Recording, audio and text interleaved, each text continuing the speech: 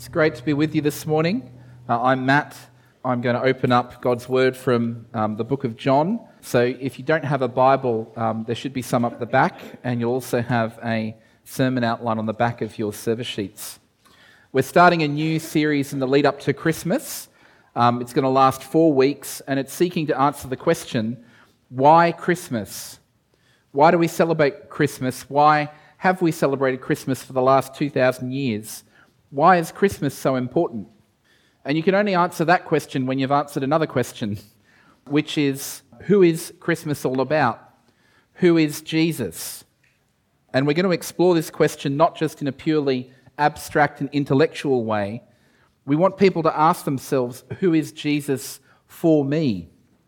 Because if Jesus is who he claims to be, then that has radical implications for our lives. Now, we know a lot about Jesus, of course, from the Bible and especially from the Gospels, and we're going to focus on one of the 4 Gospels in this series.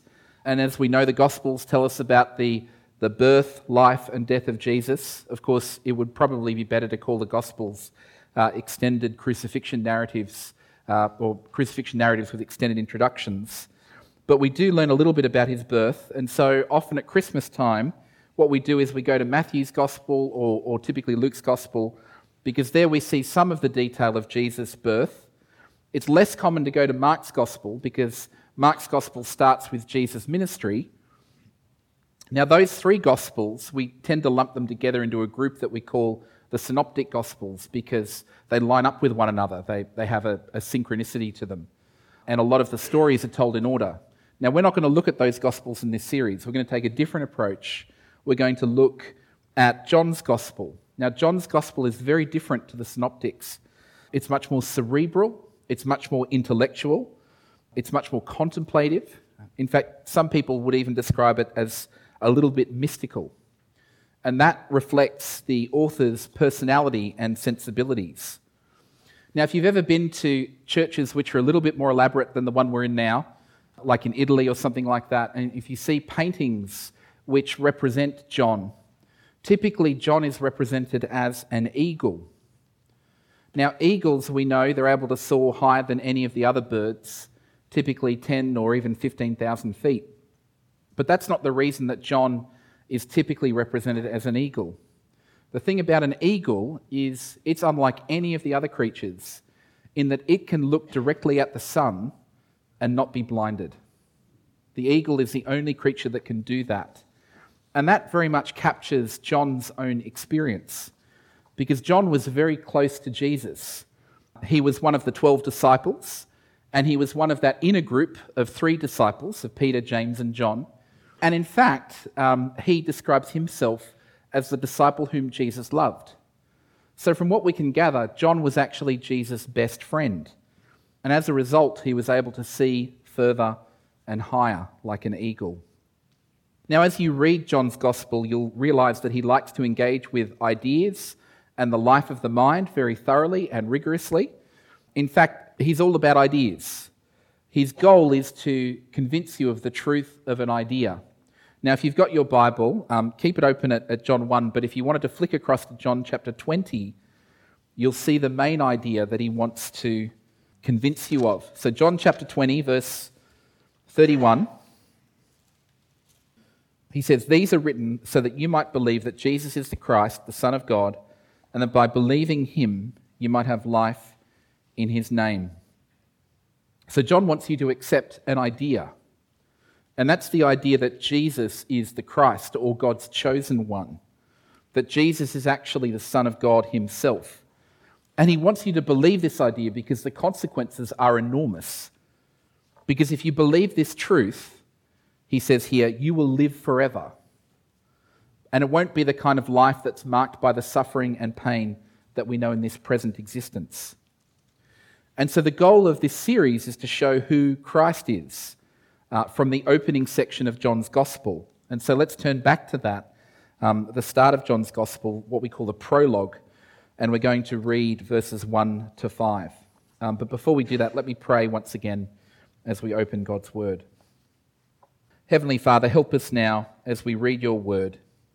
Help us to understand it, to believe it, and to obey it.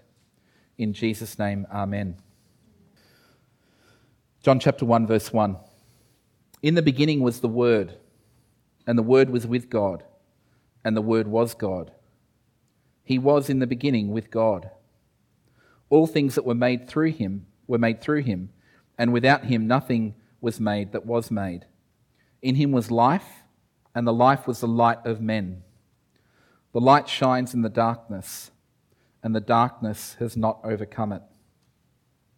The first thing you notice when you read John's Gospel is that Jesus' name isn't mentioned for quite a while. In fact, we don't see his name until verse 17. But it's obvious from the context who John is talking about, that he's talking about Jesus. But he doesn't use one of Jesus' more familiar names to describe him. He uses the term the Word. And you notice that this Word, he mentions 3 times. In the beginning was the Word, and the Word was with God, and the Word was God. He's really stressing that Jesus is the Word. And he says that this Word was there from the very beginning. John's Gospel begins at the beginning, not at the beginning of Jesus' ministry like Mark's Gospel, not at the beginning of Jesus' life like Matthew and Luke's Gospels, but at the very beginning of everything. Now, anyone familiar with the Old Testament will recognise that the phrase "in the beginning" is taken from the book of Genesis. And it's an interesting opening by John. It doesn't seem very Christmassy at first glance, but it is, because the same Word that created the world in the beginning has now entered the world in order to recreate it. Now, the term word that's rendered here in English is actually the Greek term logos. And the term logos has a lot of purchase today. I don't know if any of you have seen any of Jordan Peterson's stuff, for example, but he loves talking about the logos. He talks about the logos that is within each one of us. It's like this kind of animating, rational principle that enables human beings to think. Now, he wasn't the first person to come up with the idea. He borrowed it from Carl Jung, another famous psychologist. It's also an idea that's been reflected by philosophers like Friedrich Nietzsche. A whole bunch of philosophers have tapped into this idea that everyone has a logos within them, going way, way back to philosophy even before Jesus. So if you look at the group of philosophers called the Stoics, they talk about the logos, the animating principle of the universe that you find in each human being. And when Paul preaches to the Greeks in Athens in Acts chapter 17, he appeals to this same idea when he says that in God we live and move and have our being. Now, of course, we don't have to look outside the Bible to understand what the logos is, although it's interesting the resonances that are there. But the Bible itself gives us plenty of clues as to what, or who rather, the logos is. Now, in the creation account, which we just mentioned at the start of Genesis, we read that God created the world through a word. God created the world through a word. And later, biblical authors will riff off this idea. So if you look at Psalm 33, for example, verse 6, the psalmist says that by the word of the Lord the heavens were made, their starry host by the breath of his mouth. So the same word that created all of the universe created the star that actually eventually guided the wise men to that stable in Bethlehem 2,000 years ago. Now, importantly, this logos, or this word, doesn't come to us merely as a proposition or a set of propositions. The word of God is personal. And this is a really important theme that builds up in the Old Testament, that the word of God is personal. If you look at the group of books in the Old Testament called the wisdom literature, it often features this character of wisdom, and it's personified like a person. You see it as Lady Wisdom, for example. So God's word or God's wisdom is actually not just a proposition, but something personal. Indeed, this logos, or this word, is no less than God himself. And so what John is claiming right at the outset, he's not doing what Mark does, and he's kind of, building up the tension and he wants you to discover the truth for yourself. He's like, right from the outset, Jesus is God. The Word is God. Now notice that he didn't become God, he was God. He's quite different from the creatures.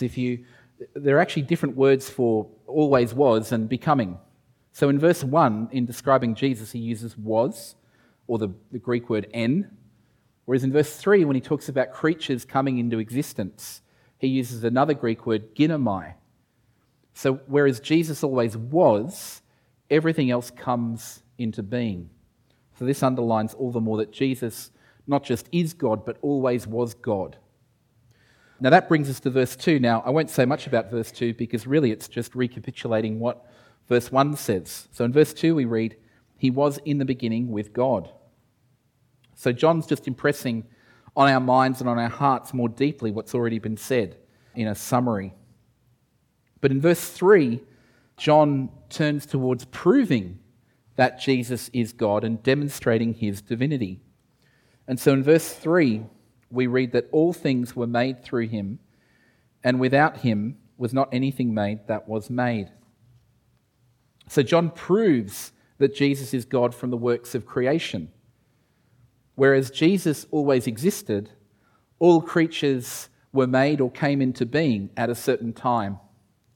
Jesus is prior to creation, and all of creation took place through Jesus. So here we see that creation is utterly dependent on Jesus. And to underline this point, John states the same truth positively and negatively. So positively he says all things were made through him, and negatively nothing was made that has been made. So nothing exists apart from Jesus. No one exists apart from Jesus. Of course, the flip side of all of this is that everything was made for Jesus. It doesn't just come from Jesus. Everything exists and is ordered towards Jesus.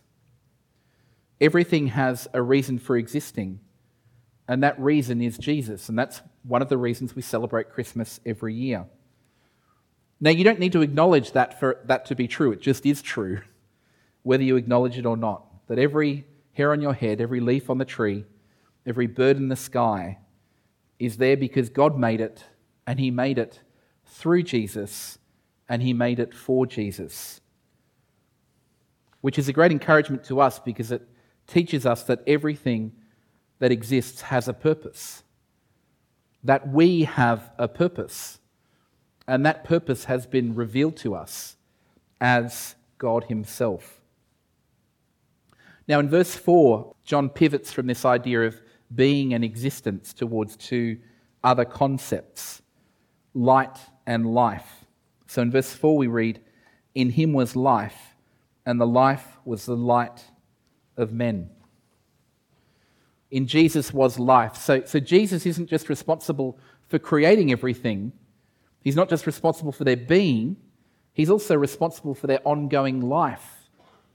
In fact, Jesus himself will claim later on in John's Gospel, in John chapter 11, he'll say, "I am the resurrection and the life." Jesus is the source of life. John chapter 14, verse 6, he'll say, "I am the way and the truth and the life." Jesus isn't just the one through whom and for whom all things were created. He's also the person that keeps everything alive. So God didn't just create the world and leave it be. He didn't just, set and forget. All creatures live through Jesus. Now, the flip side of this, if all creatures live through Jesus, it also stands to reason that all creatures live for Jesus, and above all, human beings who are created in the image of Jesus. Again, we don't just have a reason for existing, we have a reason for living, and that reason is Jesus. Now again, you don't have to acknowledge that for that to be true, it just is true, whether people acknowledge it or not. We exist and we live, not just for our own sake, but for Jesus' sake. So Jesus is life, is the first metaphor we see in verse 4, and then Jesus is light. Jesus is light. And again, later on in John's Gospel, he's going to reaffirm that he himself is light. In John chapter 8, he'll say, "I am the light of the world." John chapter 8, verse 12. Now, light is interesting because light is closely connected with the doctrine of creation. On the first day, we know that God created light. He said, "Let there be light," and he separated the light from the darkness. Now, the first 3 days of creation were all about forming the earth. about creating a space for God's creatures to dwell. The next 3 days of creation are all about filling. And the first thing that God fills creation with are heavenly lights, the sun, the moon, the stars. So when it comes to forming and filling the earth, in each case, the first thing that God does is put light there. He forms by light, and then he fills with light. And so by calling Jesus the light of the world, there's a connection there between the creation of all things and Jesus as the source of all creation. Now, some people think it might sound a bit wacky to kind of reduce everything to light, but actually philosophers have done this for centuries. So, Augustine, Anselm, Bonaventure, John Calvin, Richard Baxter, people have been connecting reality to light way back to the very beginning. And if you look at contemporary developments in quantum physics, it turns out that that's not so crazy, actually. And so by calling Jesus light, John is underlining that Jesus is the most basic principle of being and life in creatures. But of course, the idea of light also has an intellectual dimension. We often talk about the life of the mind or the light of the mind and the light of reason. We describe smart people as bright. We describe those who are not smart as dim. And so by calling Jesus light, John is recognizing that Jesus is the source of our ability to think. If there were no Jesus, we wouldn't be able to think thoughts at all. And that's because Jesus is the wisdom of God. He's the Word of God. And if human beings are to have any wisdom at all, or have any word at all, then that has to participate in God's wisdom. All good things come from God. For us to know anything, it has to somehow participate in what God knows. Now, sometimes what we know is wrong, and sometimes what we know is evil. But even in a weird way, those are kind of participations in God's knowledge. They're just a deviation from that. But for anyone to have knowledge at all, Jesus needs to give them that capacity and to make that capacity work. Now again, that's true whether you happen to acknowledge it or not. You might think, that you can think apart from God and apart from Jesus, but it's just not true. The flip side of this, of course, is that all of our thoughts actually have a purpose. Our thoughts have a purpose. And the purpose of our thought life is to lead us back to God, the source of all wisdom. Now, of course, this idea of light also has a moral dimension, which we see here in verse 5. In verse 5 we read, "The light shines in the darkness, and the darkness has not overcome it." Now, John's Gospel, we see a close association between darkness and evil. From the outset, John sets up the events of Jesus' life as this battle between light and darkness. But it's not a battle of equals. We're not in a Star Wars film where kind of light and dark are equally poised and one could win and like it's a 50-50 game of chance. It's a battle in which Jesus is the decisive victor. You notice that? The light shines in the darkness and the darkness has not overcome it. The victory has been won. But there is darkness in the world. And one of the temptations that we have as people is to imagine that darkness is something that's just out there, and I just need to keep the darkness out there at bay and stop it from infecting me. But we know, and John's Gospel teaches us, that darkness isn't just a problem out there, that darkness is a problem within each human being, within each human mind and each human heart. It's something that's within all of us. It's a moral darkness.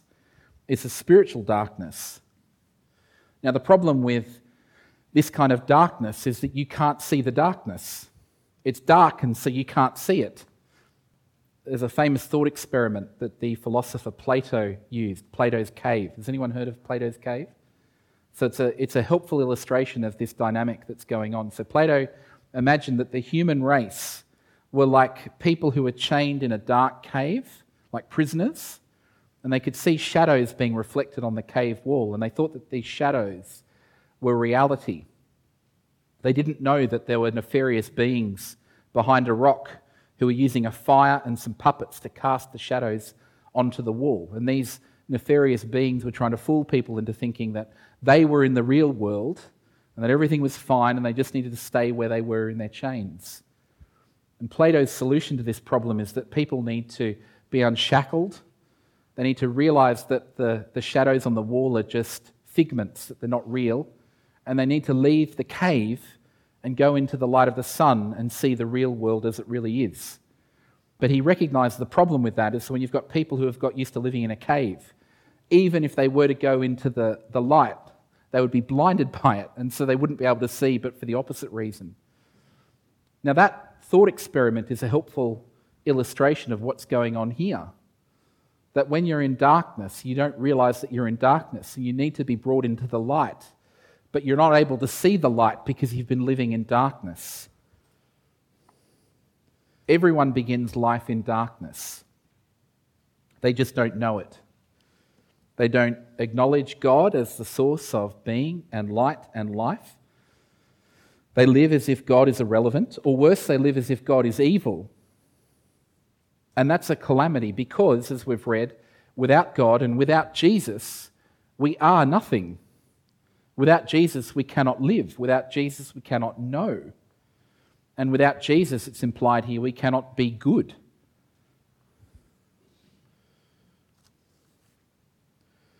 And the other tragic thing is that people won't be able to claim innocence when the time comes. When the time comes for everyone to be judged, they won't be able to claim that they didn't know the danger. Everyone should know the danger because everyone has had a light of the mind put in them by Jesus. Everyone knows enough to know that there is a God and that he ought to be worshipped. But because of the darkness that people have inflicted on themselves, they suppress this truth. They suppress the truth about God, and instead of worshipping God, they worship the things he's made. Even worse, they worship themselves.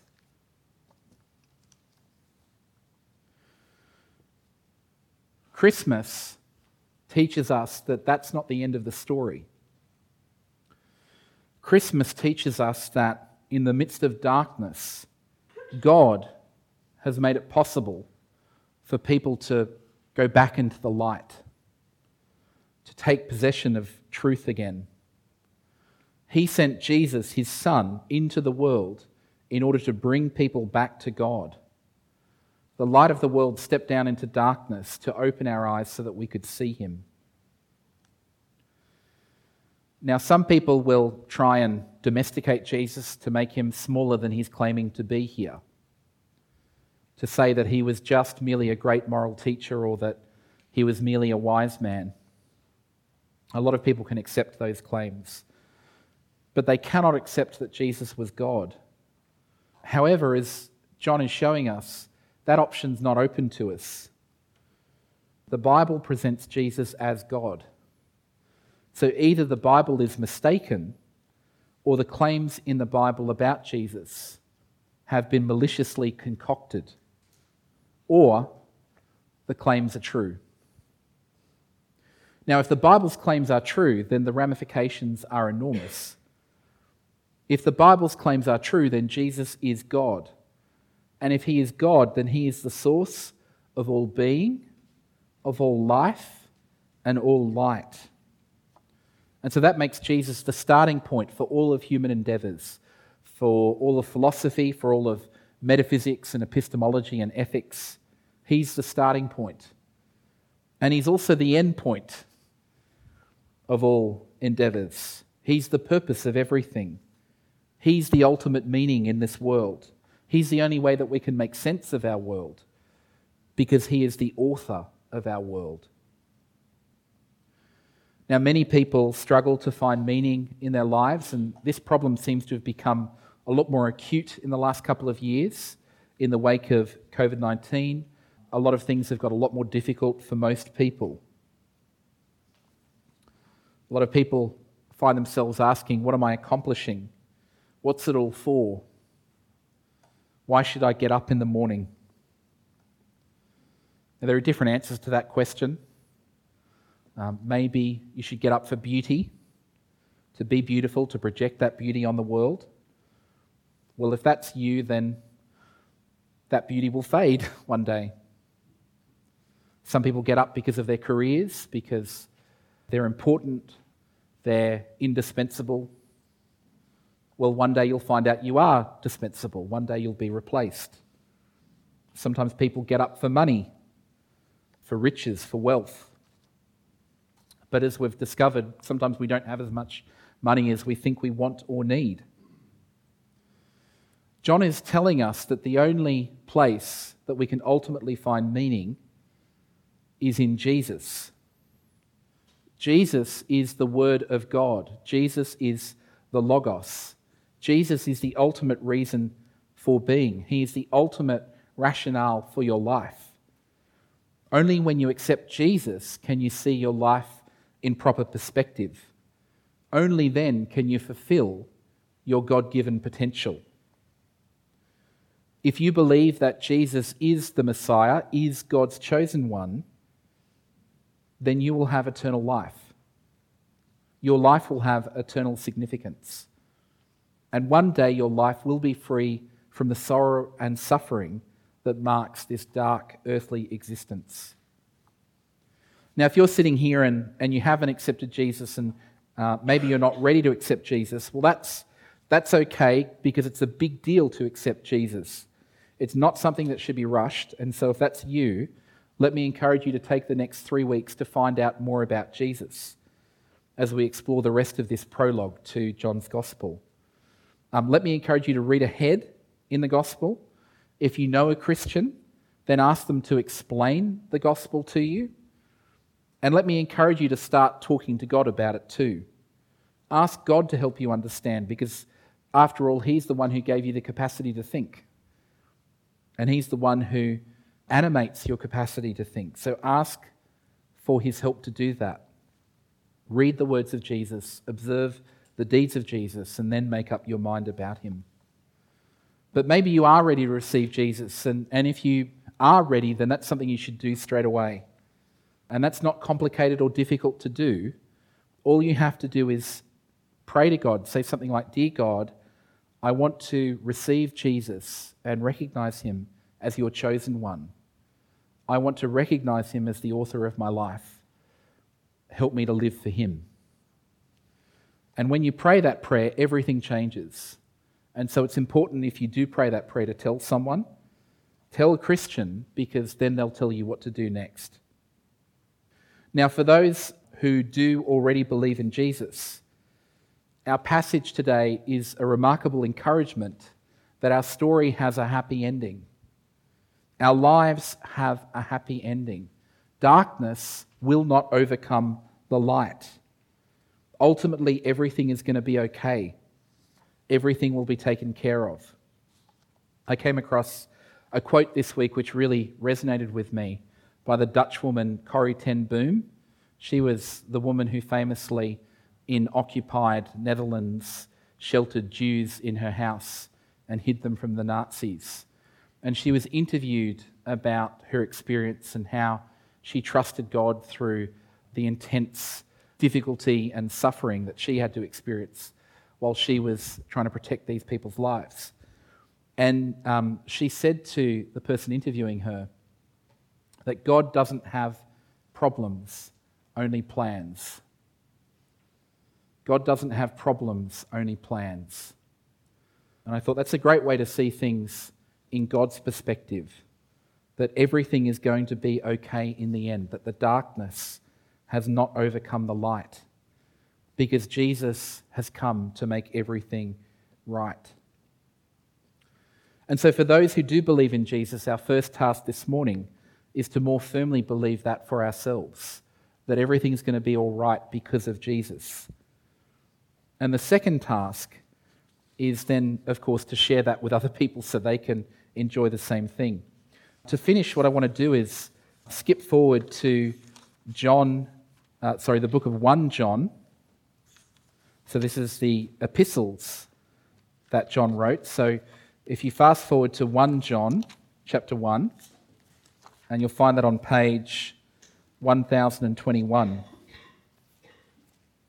Now, while I read the first few verses here, I want you to notice the same principles that we've looked at today.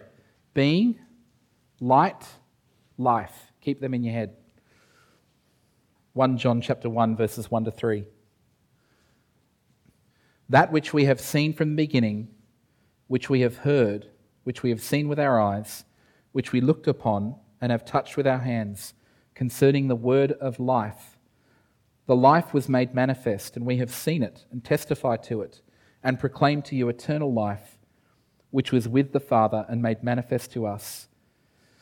That which we have seen and heard, we proclaim also to you, so that you might have fellowship with us. And indeed, our fellowship is with the Father and with his Son, Jesus Christ. So you notice the same themes that pop up in the prologue are here.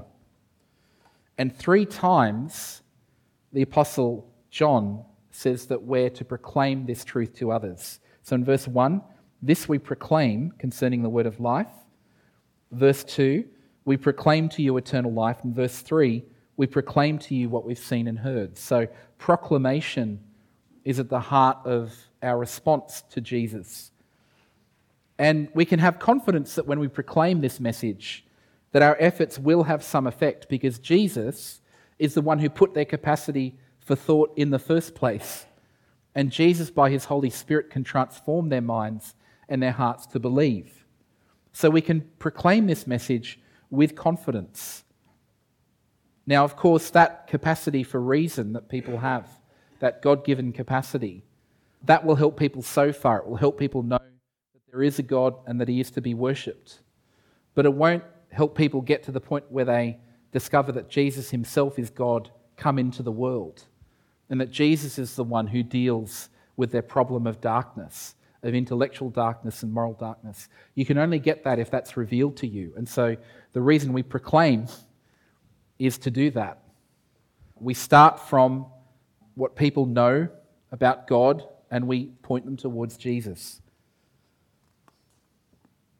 So as we finish, let's be encouraged that if we trust in Jesus, that we have a personal relationship with the one who is the source of being and light and life. We are in harmony with ultimate reality, and God has given us the privilege of joining him in helping other people to become part of that harmony. Jesus is central to life and health and happiness here and in the hereafter. And it's our great privilege to be able to tell the world about that. And that's what we do Christmas by Christmas. We tell a world that so desperately needs him. That's why we celebrate Christmas every year, because Jesus is God, and through him we exist and have life and light. Let's pray. Father, we thank you for sending Jesus into the world, the one through whom all things were made, the one who is life and light.